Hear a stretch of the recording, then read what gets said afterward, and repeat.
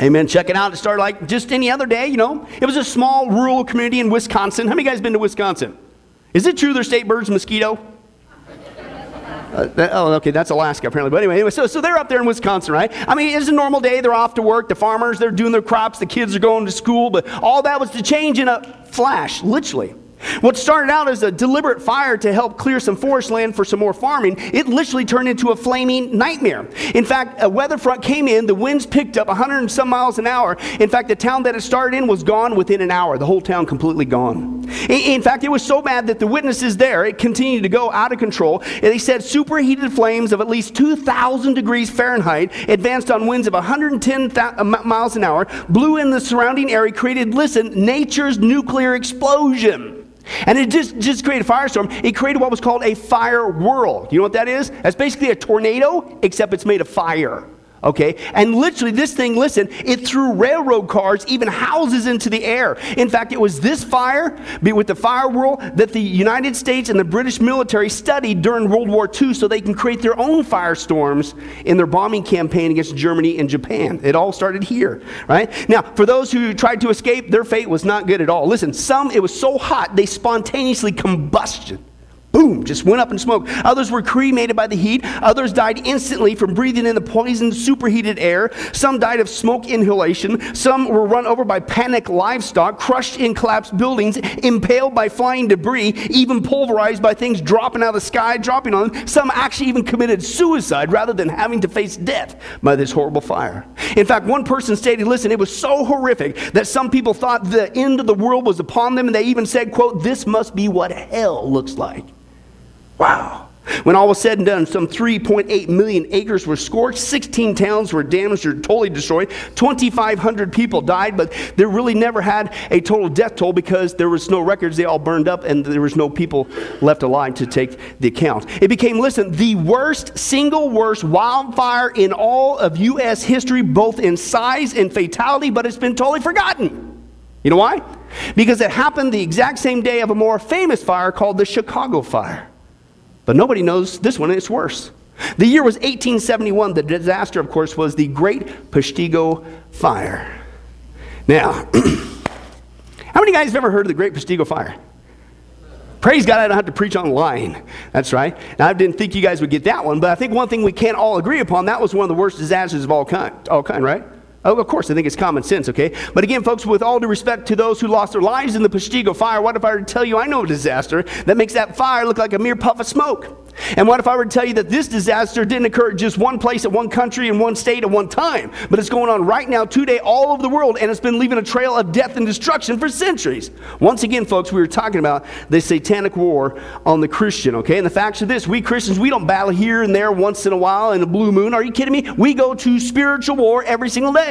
Whether you see it, feel it, believe it or not, the moment you got saved, you entered into a real life spiritual war against real life actual demonic entities whose sole purpose is to destroy you and to extinguish your effectiveness for Jesus Christ. And so in order for you and I, because God has not left us hanging high and dry, in order for you and I to stop getting duped and unnecessarily spiritually slapped around all over the place, okay, we're going to continue our study, the satanic war on the Christian. Now, as we've been going through our study, we saw the first thing we need to know if we're going to win this war. Christ has already given us the victory. If we're going to appropriate that victory, the first thing we got to do is know who your enemy is. The second thing, what your enemy is like. The third thing, the tactic of your enemy. The fourth thing, the destruction of your enemy. The fifth thing, the temptation of your enemy. And the last 8 times, praise God, the what? The protection from our enemy. And what we've been seeing is God has not left us hanging high and dry in dealing with this actual demonic war against Satan and the evil ones, right? He didn't say, hey, too bad, see you later. No, he's given us his full-blown protection. And he's done that with his amazing weaponry, okay? And he says, if you just do what I say, stand strong in my strength, and put on my armor, listen, you will be victorious every single time. Isn't that good news? Right? And that's what we've been seeing with the armor of God. Now, we've already seen the first thing, it's designed for war. The second thing, it's designed for victory. The third thing, it's designed to what? To just stare at and look cool. Amaze your friends. That's right. Because it's a fashion statement. No, it's designed to wear. You put the stuff on. In fact, we saw in the Greek, it was urgent in the Greek. You got to put this on. You got to put all of it on. And you got to put it on now. Why? Because every single day the enemy's after you. This is not a game. So put on God's appropriation. Put on his armor and have a great day. Amen? God hasn't left us hanging high and dry. Now, so in order to enjoy that victory, we've been tearing this apart piece by piece so we don't miss what is going on. Now, we've already seen that first piece. God says, get it on, and get it on now, was the belt of truth. The second piece was the breastplate of righteousness. The third one was the shoes of peace. The fourth one was the shield of faith, okay? And last time, if you recall, was the helmet of salvation. And what we saw is it's a consistent pattern here from the Word of God. Just like with the belt, just like with the breastplate, the shoes, the shield, so it is with the helmet. It's not a literal helmet that you go buy and you put on your head. He's using a spiritual analogy from a Roman soldier's equipment. It is a spiritual helmet that represents certain things. And we saw, when you take a look at a Roman soldier's helmet, it did a couple things for him. It protected the head from some serious injury, and of course, you can only put it on by yourself, right?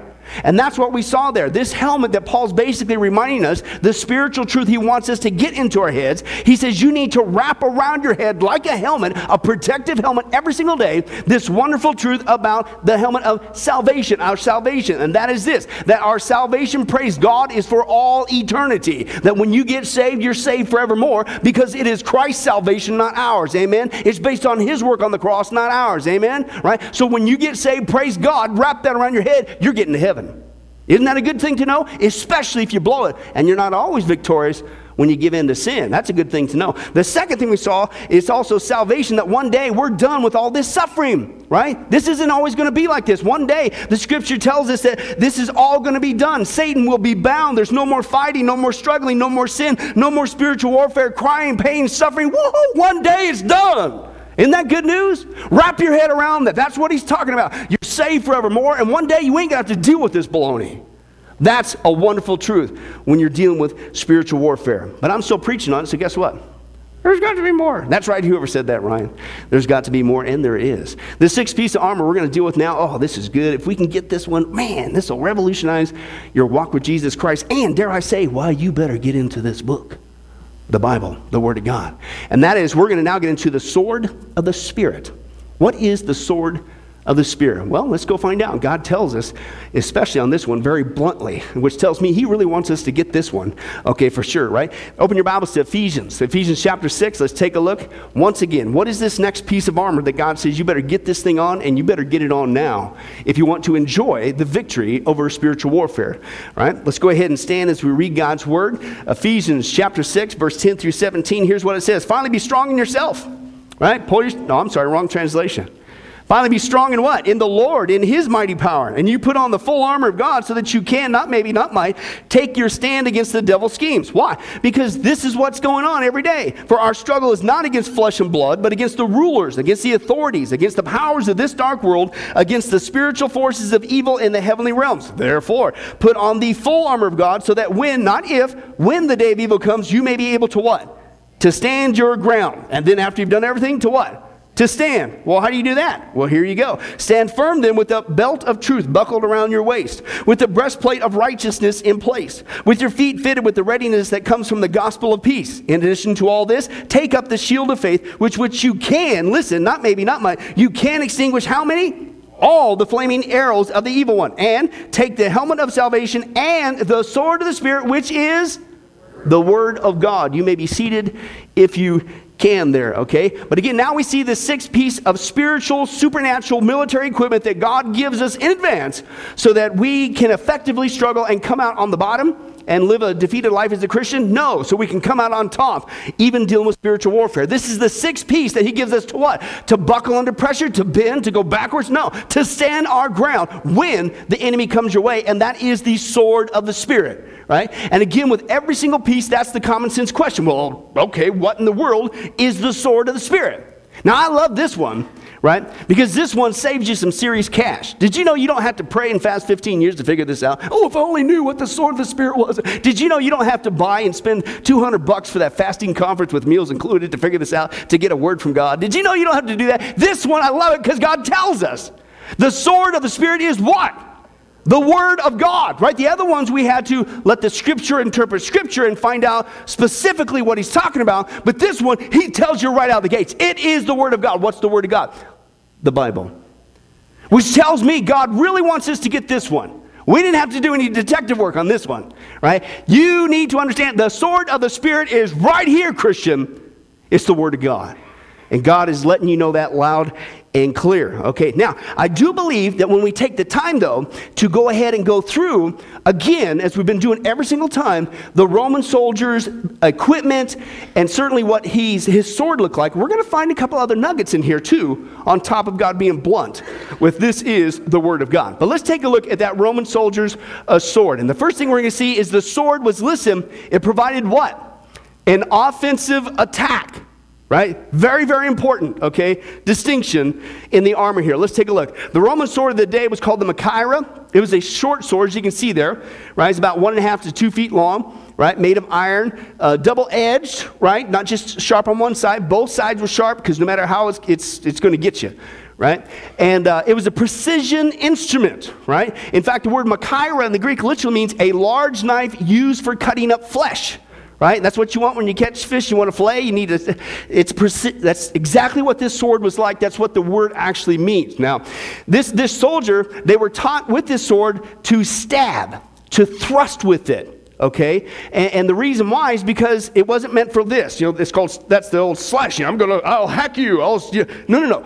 They were used the sword to stab and to thrust. Okay. Now the reason why is because when you basically tried to slash somebody like that, yeah, it would usually get deflected, or if it did go into somebody, it would stop at the bone or whatever, and that does hurt, last time I checked.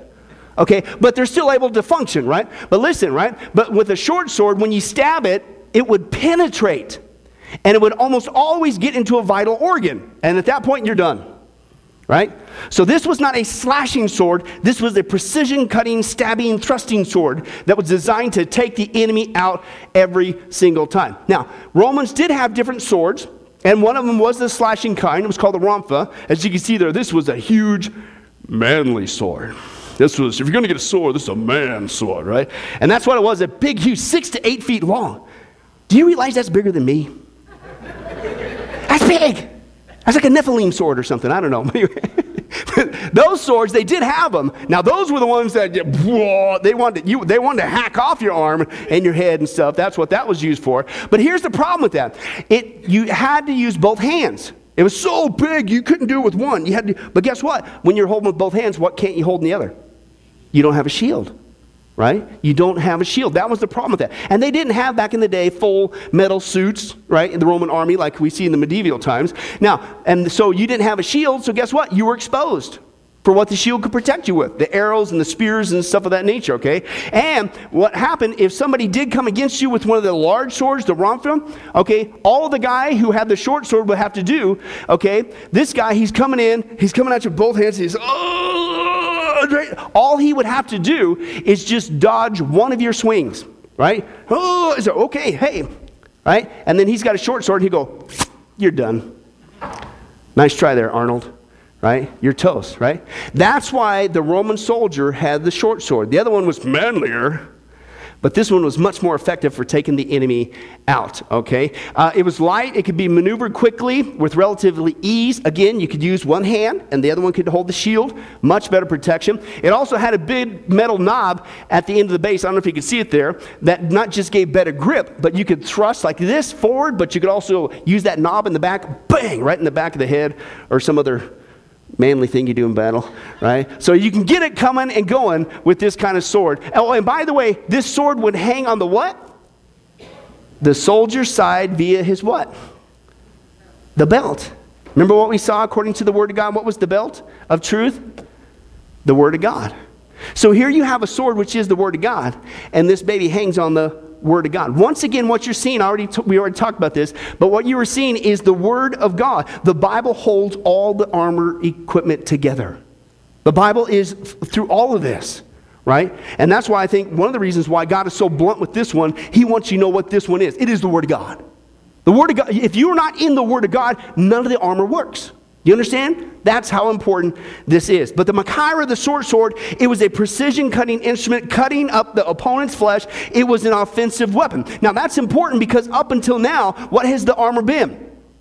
It's been defensive in nature. Right? I got a helmet to, right? I got a shield, right? I got the breastplate of righteousness in case you But this one is the first one so far that is offensive in nature. Now that's good news, because that means now we got something to stop the attack in the first place. What a concept.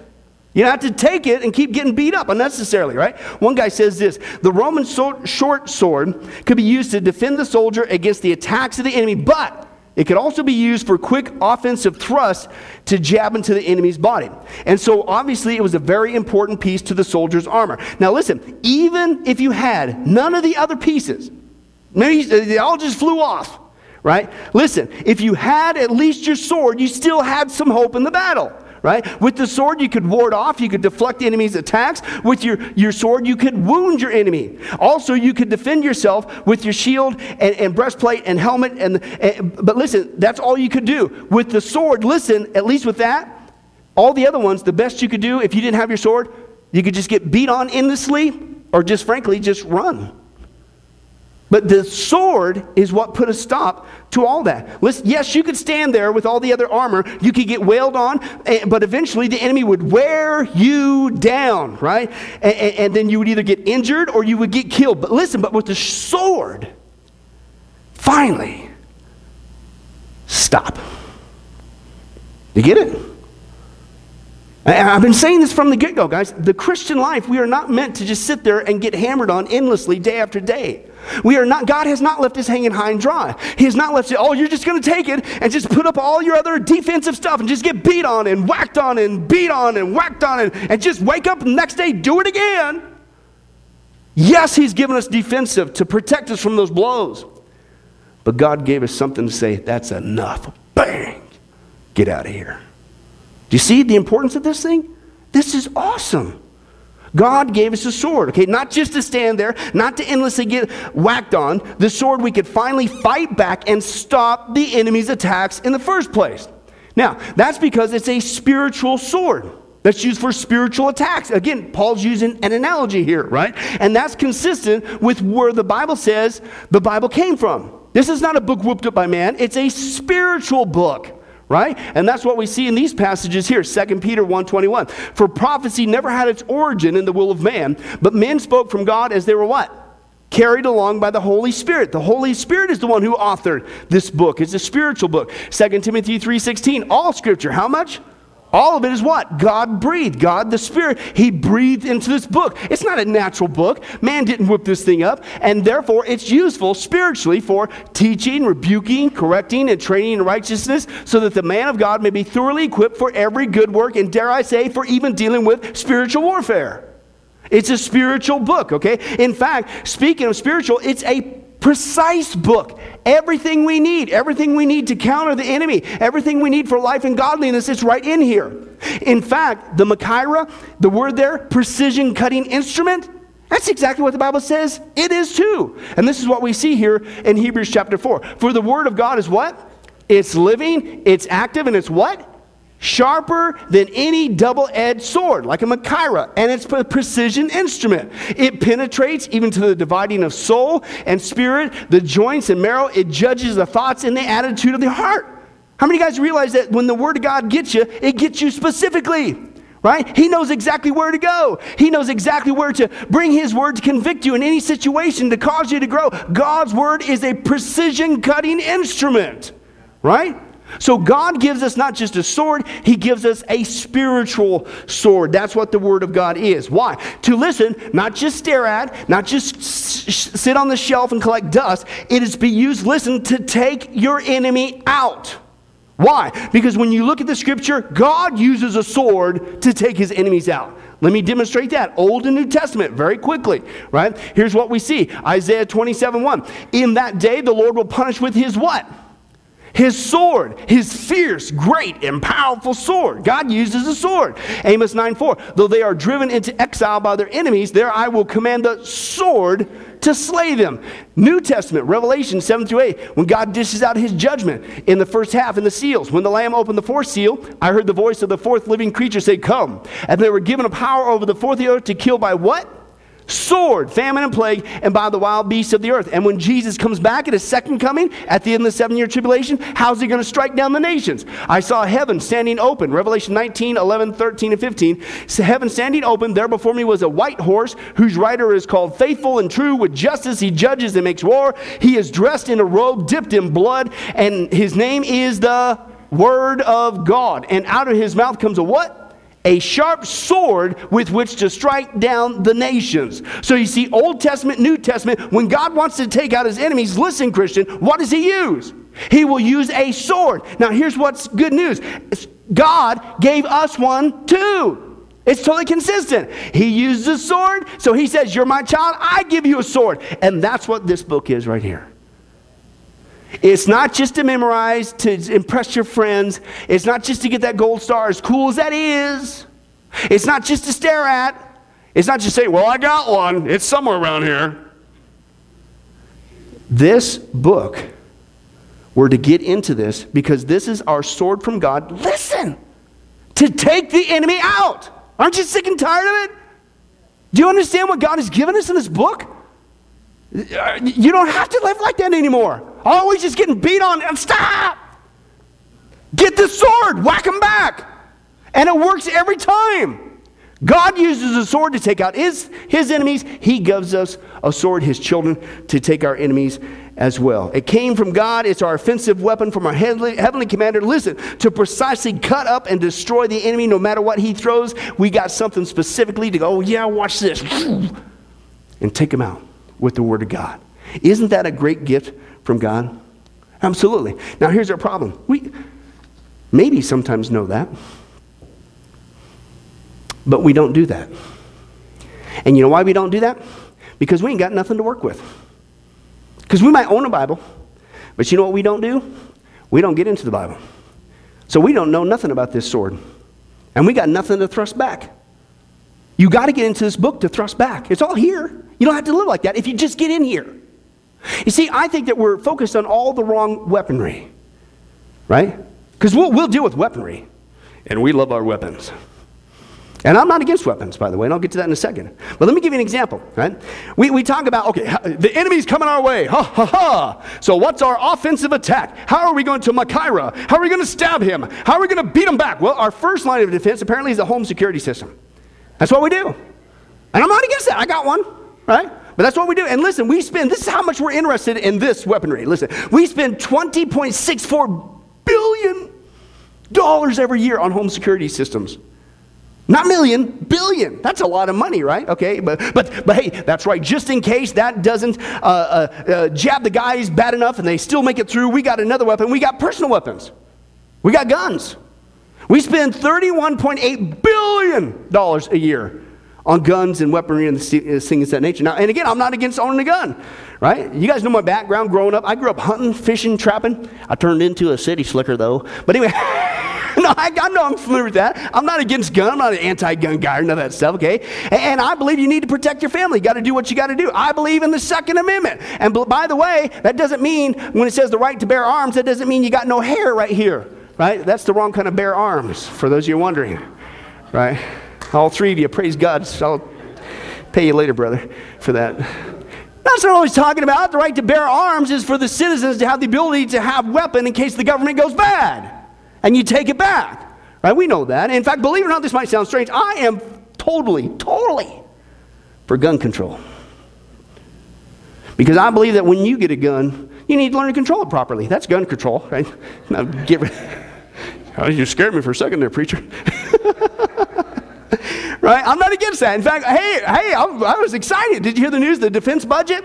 Over $700 billion back into our military, right? And they're going to do it again, Lord willing. And it's just, and I'm all for that, right? You guys know me. I love the military. Come here one of our Memorial Days or Veterans Day. We do it up, man, because we need to honor our armed forces, right? And the military, people who give their lives on. I'm all for that. In fact, hello, just deal with reality here. As a nation, do you think the other countries around the world are just going to lay their arms down? No. So we need a military.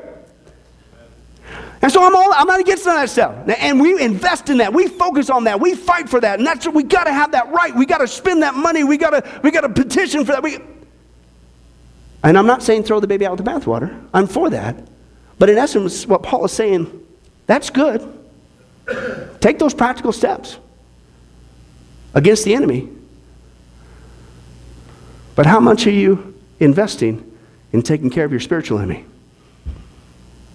I've given you a book that will take him out every single time. Do you see the problem? We're focused on the wrong weaponry. We need to get focused on the weapons that God has given us, okay? This is the point. We have got to get invested in the work of God. Paul is saying, how much more than Christian do you need to be focused offensively on protecting your walk with Jesus Christ, with the Word of God, the Spirit, the sword of the Spirit, which is the Word of God, the Bible. Listen, it is our weapon from God. It stops the enemy from attacking. Think of that. If you get nothing out of this sermon, listen, hey, guess what? Woo-hoo! I discovered today God gave us something to stop having to get attacked endlessly. Yes! Okay, apparently you guys didn't drink coffee today. Do you understand what he's given us? If you do, it'll revolutionize. I don't know about you, but wow, what great news. Oh, I am so sick. I've done so much counseling in so many years, and that's the same thing. Oh, Pastor Bill, I'm so tired. I'm just getting beat up, and it just doesn't stop. And how's your walk with Jesus Christ? Are you in the Word? Because you don't have to live like that. You don't. God has given us everything we need for life and godliness. God has given us armor that will beat back every single thing that the enemy throws our way. But we're not in the Word, right? We're focused on all the wrong things. No wonder, listen, your walk with Jesus Christ is getting robbed. No wonder you're getting all tied up by the enemy. No wonder he's ransacking your life spiritually. No wonder you're walking around getting defeated all the time. You are purposely allowing the enemy to just, as you stand there, he's slapping you silly. Which is about as silly as this scene. Watch this.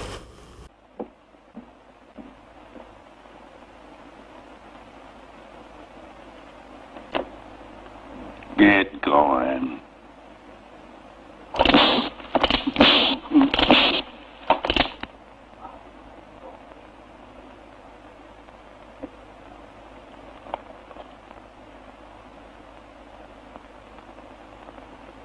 You like to see that again?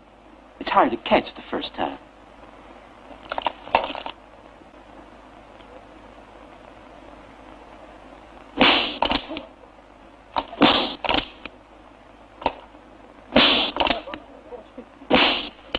Cut it out. Did you get it?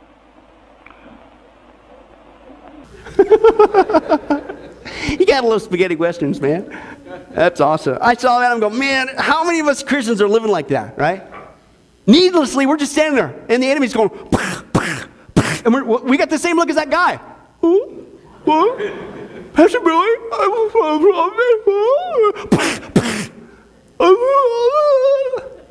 and this is what God says. Christian, are you sick and tired of getting slapped around like a spaghetti western? Spiritually, stop. You don't have to live like that. I've given you what you need. The problem is, you're doing everything else but get into the Word. Paul is saying, in essence, Christian, you don't have to live that way. Wake up. God gave you a weapon, listen, not just to slap the enemy back, but to stop the slapping in the first place. Isn't that good news? You don't need to stand there and take it. You don't need to live a life like a spaghetti western and getting slapped around silly, right? God gave you the sword of the Spirit, which is the Word of God. It's called the Bible, and it defeats the enemy every single time. But you got to get in there. One guy puts it this way. He says, the Word of God should be our constant companion, like a sword that's always at our side.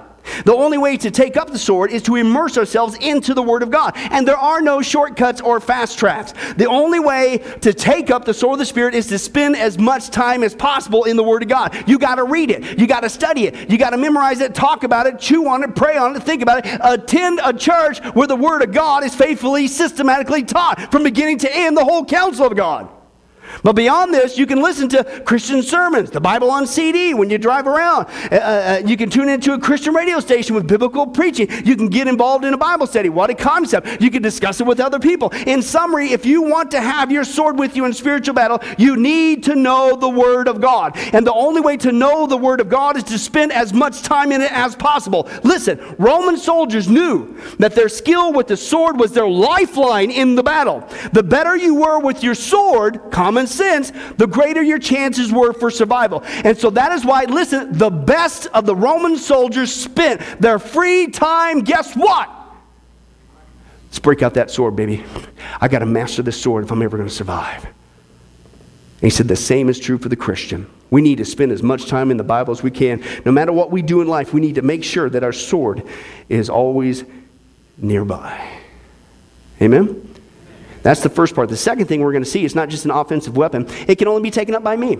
And again, this is the consistent, obvious truth, right? Same thing with all the rest of the armor. The belt of truth, the breastplate of righteousness, the shoes of peace, the shield of faith, right? Helmet of salvation, sword is the sword of the Spirit. Only I can take it up. Only I can do it. And that's what Paul says. He says there, take the helmet of salvation and conjunction and the sword of the Spirit. We saw before, if you recall, take there is the Greek word dekomai, which means to accept deliberately and receive steadily. You stir that in together with the verb intensive. It's in the aorist, and it means it's an urgent command to do it now. Do not delay. You need to receive. You need to accept. You need to grab the sword of the Spirit, which is the word of God now.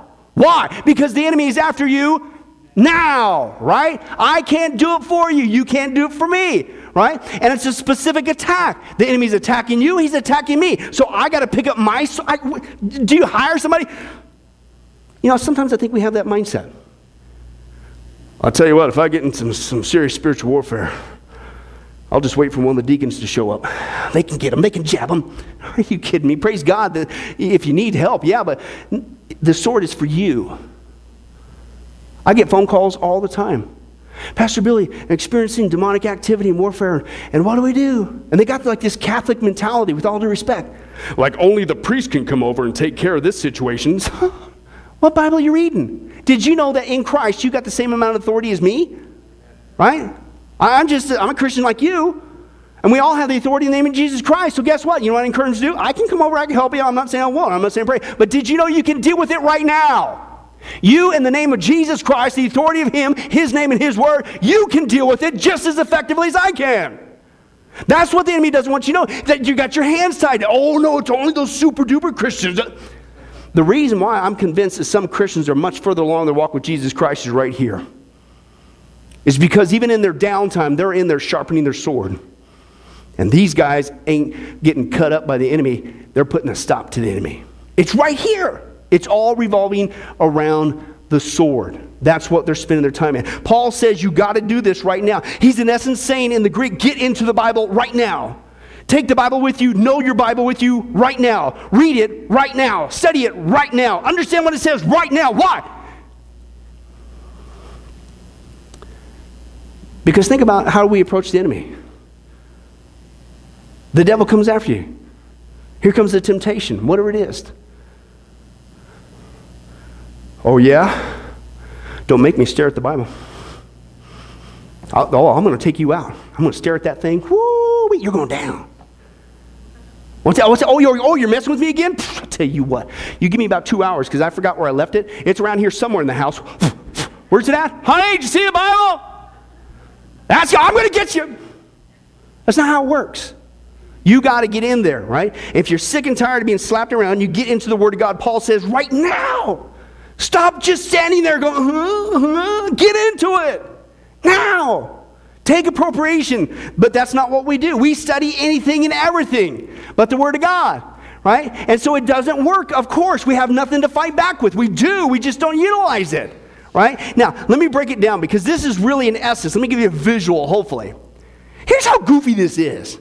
God's given us everything we need. Yes, I don't have to get slapped around silly like a spaghetti western. I'm free. Woo! Yeah!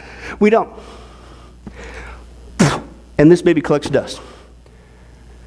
And so sometimes we will either just stand there and we don't even do nothing.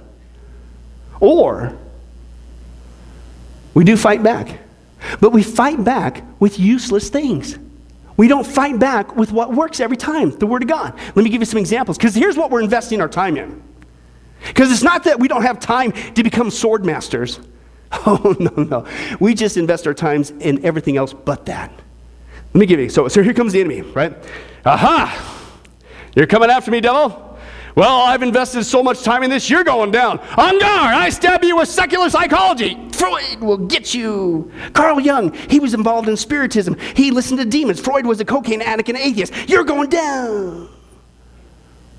That ain't going to work. We're going to jab back with that? That's what you spend your time, that's what you're a master of? Aha! Enemy, you're going down. Aha! Don't make me. I know every sports statistics there ever was in the history of sports in the United States of America. Don't make me quote who won the Super Bowl in 1967. You're going down. Like that's going to work?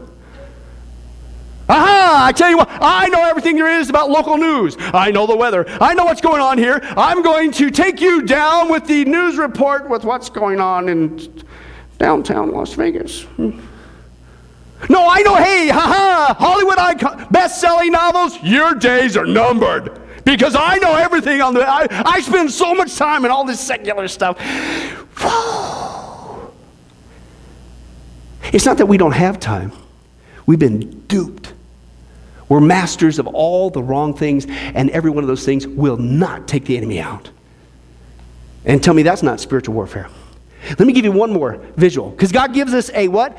A sword, the Bible, of the Spirit, which is the Word of God. He gives us a sword to take the enemy out. So in essence, this is really what we're doing, right? Enemy comes up. I got my little props here, right? Aha! Enemy, you're going down. I come against you with the sack of psychology. You're going down, down. Your days are numbered. Take that. Take that. Take... No, hey, you're coming. What's that? Oh, you're going down, dude. The sock of statistics. Woo-hoo! Whoa! I know who won the hockey back in 19... I know everybody who got the high. Don't make it me sock it to you. You knew it was coming. You knew it was coming. Wow. Can you believe that? Aha! I tell you what, boy, I'm going to poke you straight in the eye with this spaghetti of bestsellers. And that's what he does. He just eats it. Thanks for the snack, pal. It's goofy. And I got to thinking about this. That's really what we're doing. A sword will stab your enemy. I'm sorry. You're not going to sack your enemy to death. God's watching this.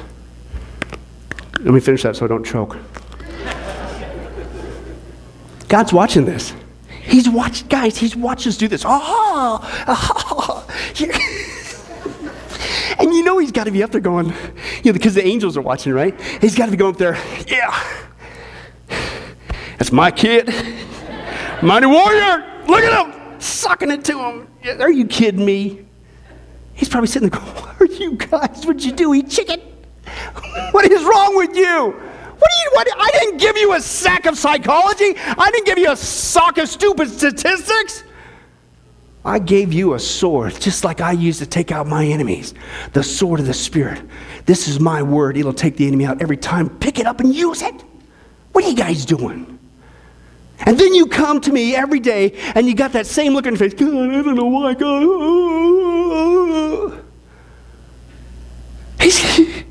He's got to be watching this. Get into the Word of God. That's all in that word, take up. That's what Paul's, take up. What are you doing now? Urgent, hurry. Stop that stuff. That's goofy. Now, as we close, let me give you one more thing. There's one more thing going on here that just, if you get this one, this will really blow you away. No wonder the enemy wants us in anything and everything but the Bible. Because what we're going to see in one Greek word, this is cool. One Greek word, God didn't give us just a sword, singular, of the Spirit. This book is a book of swords by the tens of thousands. He doesn't just give us a book, singular, with one single sword. This is a spiritual armory full of thousands of swords. Now, I'm not making that up. That's all from one Greek word that is used here called rhema. That when Paul uses that word here, okay? Let me tell you the importance of that. You see, when he says there, the sword of the Spirit, which is the Word of God, right? The word there, it's not logos in the Greek. That means all the Bible. Rhema means a specific word that's in the Bible. Well, let me explain that. You don't have a sword simply by having or owning a Bible. It's not, well, I got my Bible, so I got my sword. No, that's not what the Greek says. When the biblical authors wanted to refer to the whole Bible, they used the word logos. Okay, logos meant word. It means all of the written word of God in its entirety, written down. That's logos. But logos is not the word that Paul used here. Instead, he uses the word rhema. Rhema does not refer to the entire Bible in its written form. Listen, instead it refers to a specific individual verse, a specific individual passage from the Bible. Maybe these are the verses that you memorize, that you can recite when they're needed. Or maybe the specific passages you know where they occur in the Bible so that you can find them when you need them. That is a rhema word. So with that in mind, here's what it means. The Bible is, listen, not merely a sword of the Spirit, it is the armory of the Spirit. There are thousands upon thousands and 10,000s of rhema swords in the Bible, and every single one of them is powerful, is precise, like a two-edged sword. If Paul meant that the sword was the Bible, he would have used logos, but he didn't. He used rhema, which means that the sword of the Spirit is the individual verses, the individual phrases and passages of the Bible, which we wield quickly in battle, which we stab back at the enemy. A lot of people think that they don't have to study the Bible, they don't have to listen to sermons, they don't have to have daily devotions because the Holy Spirit can just pop in a verse in their mind when they need it. Now, the Spirit could do this, but He most often doesn't. John 16 tells us that He helps us remember what we have learned. But He can't have you remember something you have never learned. So the responsibility is you need to get into the Word, and only then will He help you remember the specific rhema word you need in a specific attack.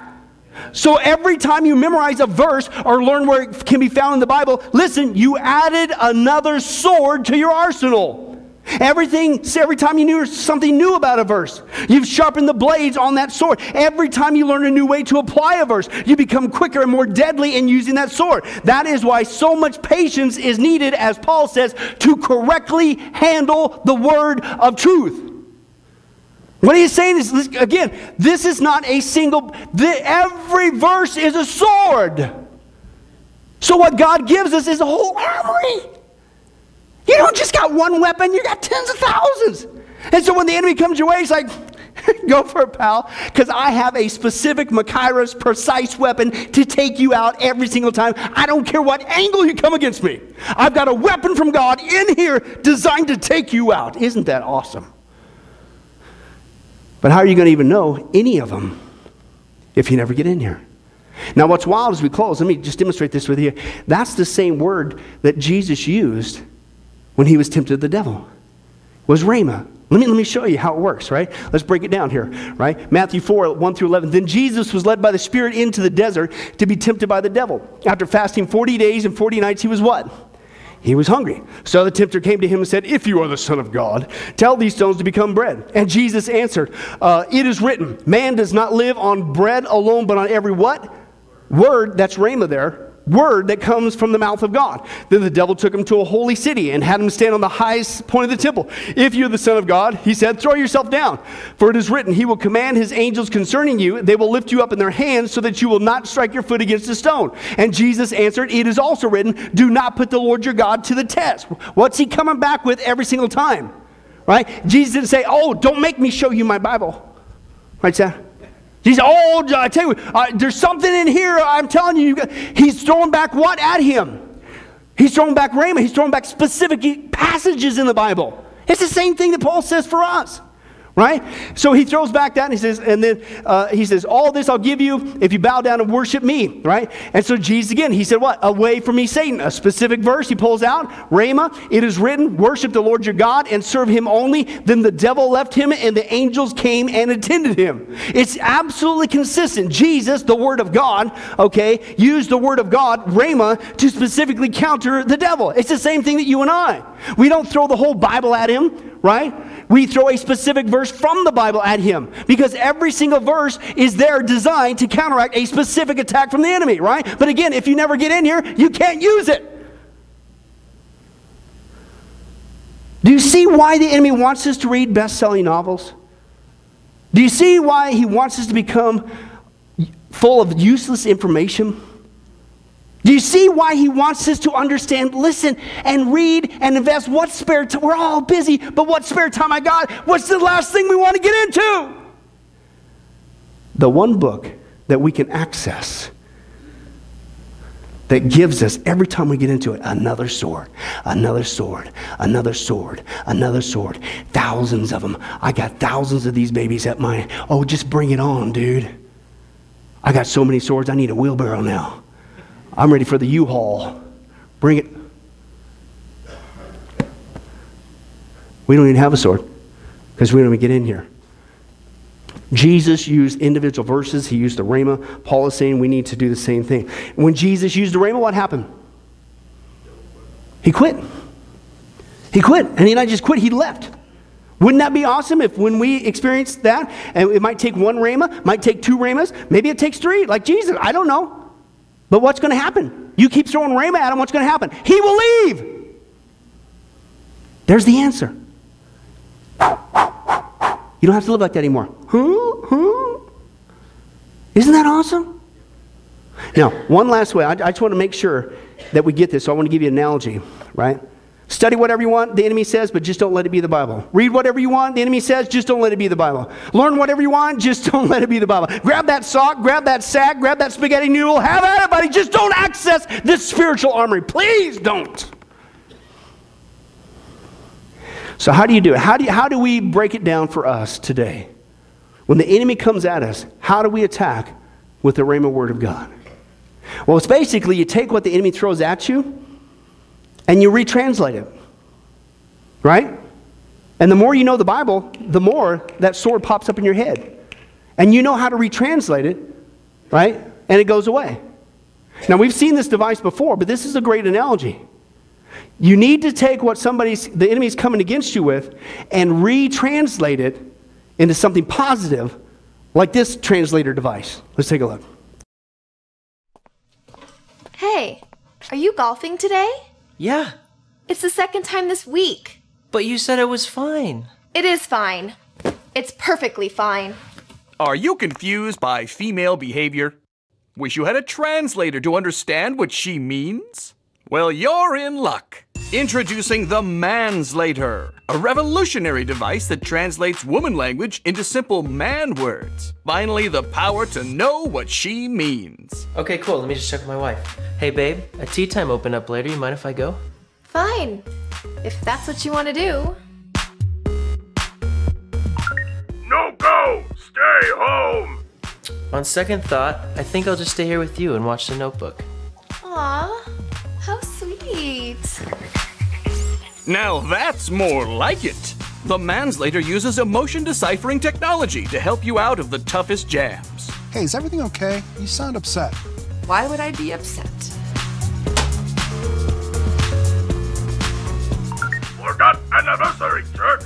Oh, no way! Happy anniversary, babe. You remembered. Come on, of course I did. Thanks to the Manslator's patented FemLogic processing chip, now any man can decode statements like, Are you wearing that? You change, now! Hey, do you want to get some coffee? Me want coffee! Do you think she's pretty? You think she prettier than me? Aw, you're such a good friend. Me never date you! I'm fine. Me not fine! I'll be ready in 5 minutes. Me ready 30 minutes! Do whatever you want. You no do what you want. Could you rub my shoulders a little bit? No hanky-panky, only massage. Be serious! the Manslator even works on men. Finally, women can learn the deeper meaning of his words. Whoa. Your beauty is stunning. Hey, mind if I catch a movie with the guys? You are a lovely, wonderful woman who meets all of my needs. And even though I will miss you, this night I wish to see Death Cop 9 with my bros. I'm fine. I'm fine, really. Stop looking at me. The Manslator can even be customized, with voices of real celebrities being impersonated, like Yoda. In much trouble you are. To the doghouse go you. Or Mr. T. I pity the fool who leaves the toilet seat up. So get your Manslator today. Clarity is just a phone call away. You need buy me.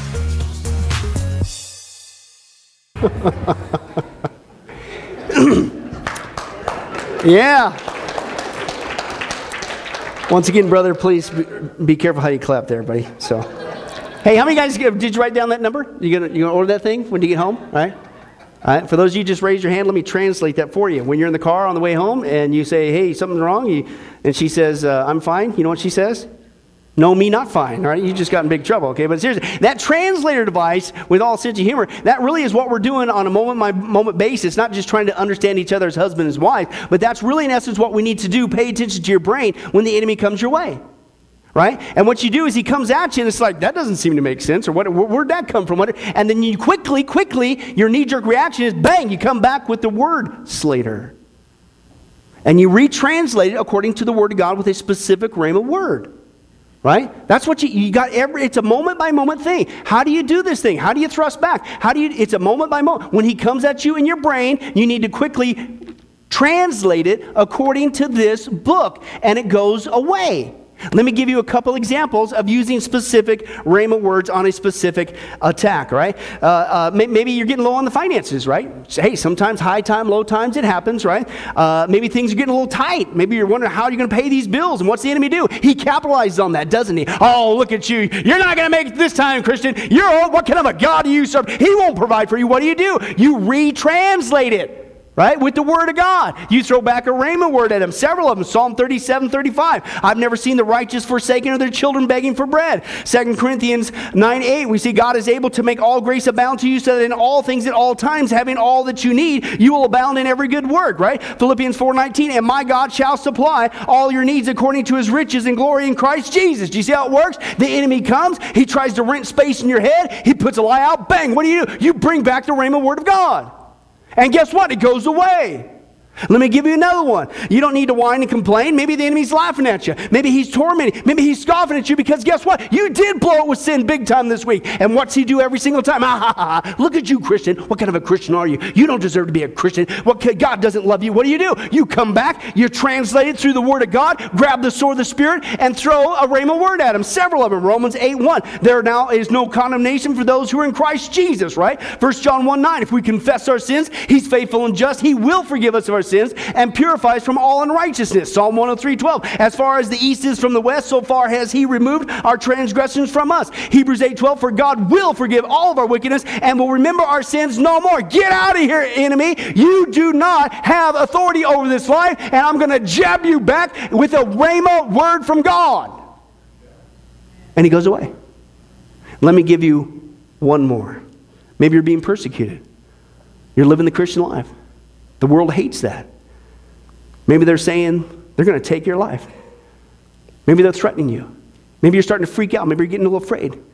And the enemy, he's coming at you. He's trying to rent space in your head. So what do? You once again, you retranslate it with the Word of God and you throw back a rhema at him. Specific words, right? Hebrews 13:6. So we say with confidence, the Lord is my helper. I will not be afraid. What can man do to me? Psalm 18:2-3. The Lord is my rock, my fortress, my deliverer, my rock in whom I take refuge. He's my shield, my horn, and my salvation, my stronghold. I call to the Lord who is worthy of praise. I am saved from my enemies. Psalm 27:1-3. The Lord is my light and my salvation. Whom shall I fear? The Lord is the stronghold of my life. Whom shall I be afraid? Though an army besiege me, my heart will not fear. Though a war break out against me, even then I will be confident, right? Psalm 91, the scripture says, 1-7, he who dwells in the shelter of the Most High will rest in the shadow of the Almighty. I will say to the Lord, he is my refuge, my God whom I trust. Surely he will save you from the fowler's snare, from the deadly pestilence. He'll cover you with his feathers under his wings. You'll find refuge. His faithfulness will be your shield and rampart. You will not fear the terror by night, nor the arrow that flies by the day, nor the pestilence that stalks in the darkness, or the plague that destroys at midday. 1,000 may fall at your side, 10,000 at your right hand, but it will not come near you. Why? Because 1 John 4:4, greater is he that is in you than he that is in this world, and the enemy goes away. Amen. Every single time. This is what God, you don't have to live a life Christian anymore.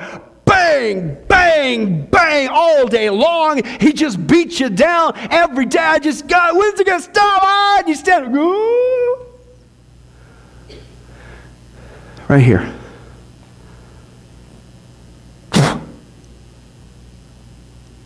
Not just the sword, but the armory of swords is sitting there collecting dust.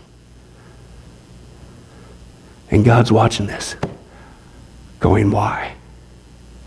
I've given you everything you need. Would you just get in there? Would you become a sword master? And would you take the sword of the Spirit, which is the Word of God, and use all the rhema words I've given you. Listen, to take him out every single time. Now do you see why, again, the enemy, read that newspaper. Study those sports statistics. Grab every bestseller you can get your hand on. Learn everything about Hollywood and the latest gossip and all that stuff, what's going on with those incredible people. Do anything but get in this book. Because right here's the answer to shutting his mouth every single time. Take up the helmet of salvation and the sword of the Spirit, which is the Word of God. Amen? Let's pray. Well, hi, this is Billy Crone of Get a Life Ministries, and I hope you enjoyed today's study. But in closing, let me ask you one final question. Are you sure that if you were to die today that you go to heaven and not hell? Now, before you answer that, let me share with you a couple things that the Bible says. The Bible says that God is holy and that we are not. And the wages of our sin or unholiness is death. We don't deserve to go to heaven when we die. We deserve to go down. We deserve to go to hell. Now, to make matters worse, we don't even want to admit this problem that we have, that we're separated from God not only now, but we're going to be separated from Him for all eternity in a place called hell. We don't even want to admit that. So, once again, out of love, God gives us what's called the Ten Commandments. The Ten Commandments were God's x-ray, if you will, divine x-ray to get us to admit the problem that we have inside that's separating us from Him. Let's take a look at a few of those, of God's divine x-ray. For instance, if you think that you're worthy on your own, you don't need a Savior, you're going to get to heaven all by yourself, then let's take a look at God's test there. The Ten Commandments. The ninth one says, you shall not bear false witness. That means lying. How many of you have ever told a lie before? Raise your hand. Okay? If you didn't raise your hand, you just told one. But folks, we've all done that. That makes us a liar. The Ten Commandments, God's x-ray, showing us that we have sin that's separating us from Him. We're not holy and perfect like Him. The fifth commandment says this, you shall not steal. Don't ever once take anything without permission. How many of you have ever done that? Well, if we're not going to tell another lie, we should all admit that as well. Well, that makes us a thief now. The Bible says that God is so holy, even His name is holy. And that's why the Ten Commandments says you shall not use the Lord's name in vain. And if we're honest again, folks, hey, a lot of us, how many of us have used the blessed name of Jesus Christ, the only name the Bible says under heaven that men might be saved? We've now turned it into a common cuss word, if you can believe that. The Bible says that's the sin of blasphemy. The Bible also says, hey, you want to show God you're so perfect, you have no sin, then don't ever once commit adultery. And you might say, well, I've never done that. Really? Jesus lays the standard before us. God looks at the heart. Man looks on the outside. Jesus said, if you ever looked with lust in your eye at another person, you've committed adultery in your heart. That's His holy standard. One more, the Bible says, okay, you think you're so good? Then don't ever once commit murder. You shall not murder.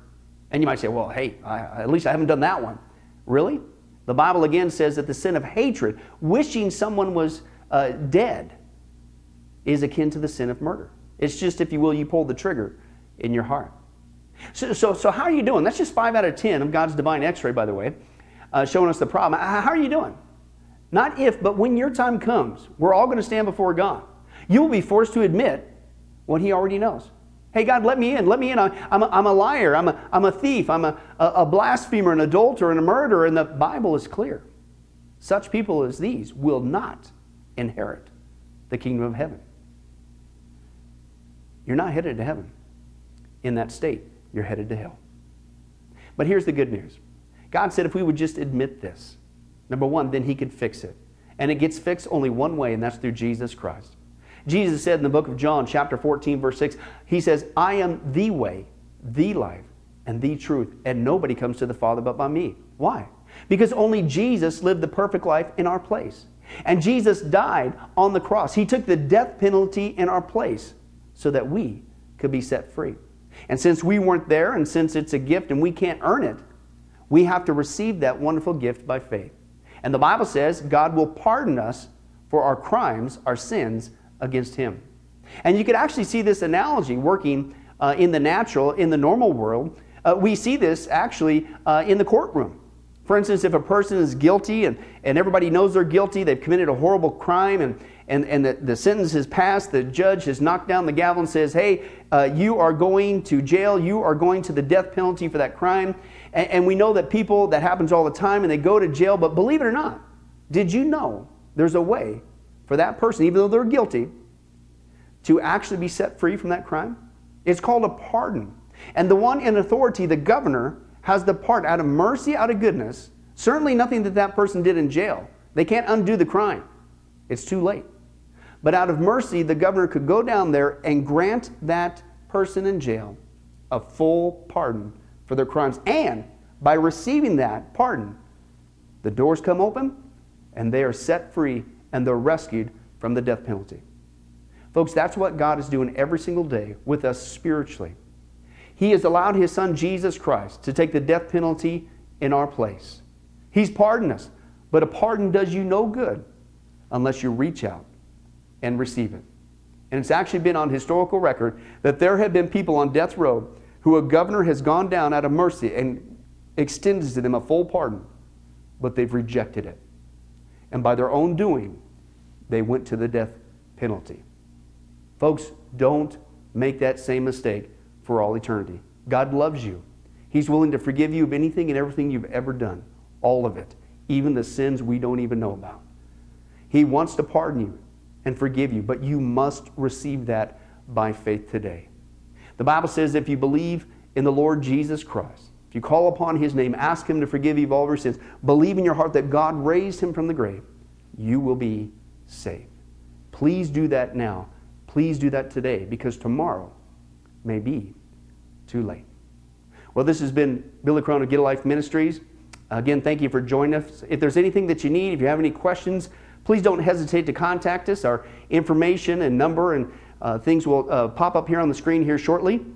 And remember, I hope to see you in heaven. God bless.